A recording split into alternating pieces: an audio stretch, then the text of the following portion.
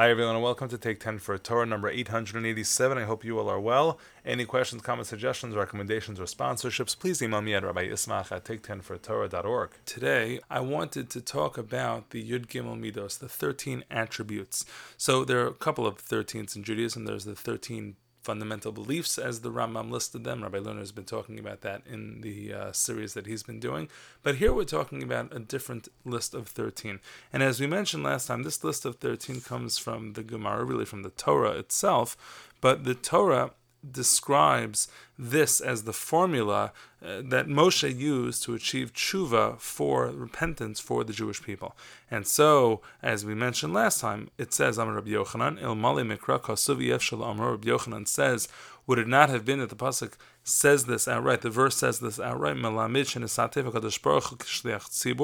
it's as if God wrapped himself, or he did wrap himself as a shliach tzibur in a talis. He wrapped himself up with this moment. The Herel Moshe Seder Tefillah shows him how to pray these words. Amar lo, Kozmachi Yisrael Chotem, whenever the Jews sin, because it's inevitable that people will sin. Yasu Lefanai Keseder Hazeh, they should do in this order. They should do in this order, and I will forgive them. And what is this order? That's the order as we discussed last time. Hashem kel rachum v'chanun erech apayim rav chesed v'yemes nutzer chesed lo alafim nosiyavon v'feshem v'chatav v'nakeh. So what is that whole list? What is that all about? So to understand this, let's take a step back and understand what we mean when we talk about din and chesed. What do we talk about when we talk about tshuva? So there's more to discuss here, but superficially, imagine that God builds a system. He builds a system where there's cause and effect, where you do good things and good things happen, you do bad things, and unfortunately the reverse occurs. So that's the system that God builds. So when we do something which isn't so good, there should be an action, or I should say a reaction to that action, and things shouldn't be so good. So where do we come off expecting tshuva? The answer is we shouldn't. Tshuva becomes possible because God didn't just create a world of strict justice. And strict justice doesn't mean mean or overbearing. It just means justice. It just means cause and effect. You did something wrong, something bad occurs. You did something good occurs. That's what we mean by justice. It's justice. It's truth.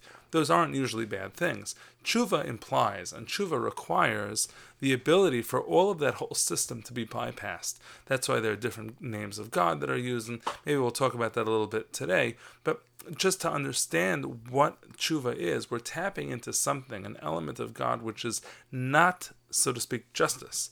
It's not what is deserved. It's something beyond what is deserved. It's meta. It's way over what the world ought to deliver for us. And so with that in mind, so these 13 phrases, these 13 descriptives of God's behavior are what we need to tap into. Now, of course, there's a long discussion about what does it mean to tap into these things. The Gemara says, what are we supposed to do? Yasu lefanai keseder hazeh.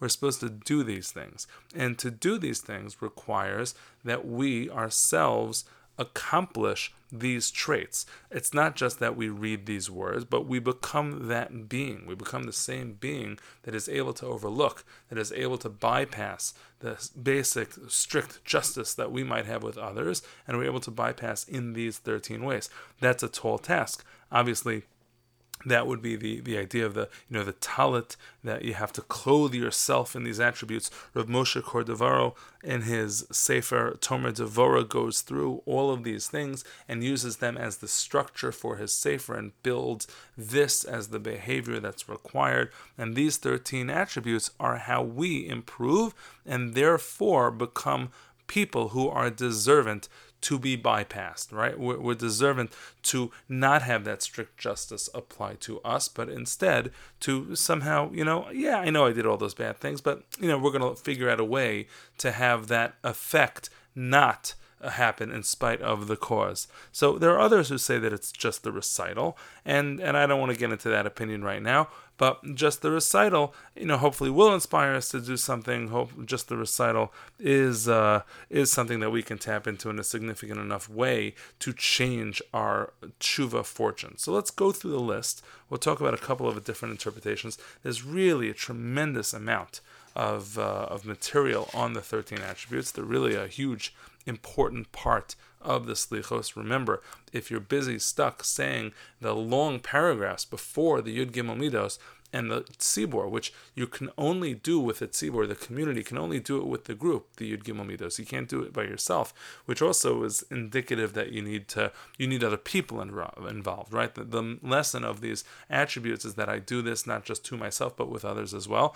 And so I always skip, if I'm within those paragraphs, to this section of the Yud Gimel Midos, because that's the important part. It's almost as if those paragraphs are just an excuse to say the Yud Gimel Midos again and again and again and again. That's the crux of the Slichos service. In Ne'ilah, we say like 3 lines, then we get to it again. We say another 3 lines, we get to it again. That's the crux, and that's what we're trying to do. So let's go through them one by one, relatively quickly. And again, there are a lot of commentaries all over the place. Any commentary on Chumash, this is found in Parshas Ki Sisa, will also explain this extremely well. Let's start at the beginning. And there's a bit of a discussion about exactly how to break them down, but we'll go in the classic way. Hashem, the first name Hashem, and then the second name Hashem. Now these are the 4-letter names of Hashem. These are the names that denote God as being before and after, timeless, before the sin, after the sin. There's really no time to God, and that's the idea that really allows the surpassing of creation, before creation and after creation, which allows for tshuva. But specifically, the classic interpretation is that Hashem is merciful before the sin and after the sin, right? I know this person's going to sin because God says, I know this person's going to sin because they're not such a good person right now. And yet, even though I know that, ba'asher hu sham, where they are right now is how I judge them, and that's and no more than that. And the second Hashem is even God is merciful after the sinner has gone astray. It doesn't change the person in God's eyes, and before, after, it doesn't really matter. The sin is taken in isolation and doesn't change how the person is perceived. It just has to be dealt with, that sin. The next word is kale, referring to God as power. Now again, that being all-powerful above the system, usually Kale refers to the system itself, a little complicated, but here it refers to surpassing the system itself, and therefore allowing the opportunity for tshuva. Okay, that's the source and the creator of all. Rachum, compassionate, and the next phrase also is chanun, compassionate. Rachum refers generally to somebody who, I'm merciful, I see somebody who needs something, and a person's compassionate, and they see the person's pain, and they fill in whatever the person's need is necessary. Chanun is just grace. Chanun is from chen, chinam, which means free. The person did nothing to deserve it. The person wasn't even lacking something, and I just gave it anyway. It's just simply a gift.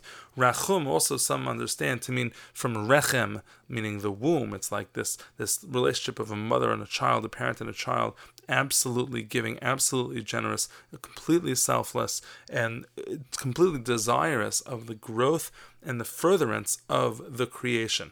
And so that's how many people understand, we're expected ourselves to take these attributes and to do that to others. See other people as an extension of the I. It's not just me, it's my family, it's the people around me, my community, and all of Klal Yisrael, all of the world. We're supposed to expand ourselves, seeing the Rachum and the Chanun over here and how we relate to others. Next is sort of the patience section. Erech Apayim, slow to anger. God understands we have a lot of time to be able to figure out all of this stuff. We're not expected from the moment we're 13 years old to become perfect people. And so there's time given. Erech Apayim means slow to anger. And this is an important idea. It gives us time to be able to fix what's wrong. The Rav Chesed, abundant in Chesed, that's generally understood as people who don't have enough merit, and they have to be tipped a little bit. You put a little finger on the scale and it goes over. That's Rav Chesed. And then there's Ve'emet, that God never reneges on his word. Now, Emet is usually scary in this context, because truth is usually what gets us into trouble. We did something wrong, and so we should be getting some sort of negative result. But no, here emet means if we're promised something, we're going to get it, and we can have that faith. Though it's a chesed la'alafim, preserver of kindness for generations. The deeds of the righteous are so important and significant that they go on and on and on in perpetuity. They drip down the generations, and we see that that's not true of punishment. Punishment in later psukim in the Torah, but not, of course, in these attributes, are discussed as being something which it sort of dries up after just a couple generations. But goodness keeps going. No, say avon v'fesha v'chata'a. He forgives avon and pesha and chata, which are three different types of sins. People who do it intentionally, people who do it purposefully to anger God, which is an even worse situation, and v'chata'a, and error. Error, just a person makes, they're careless, they're apathetic, they don't care enough, they haven't studied.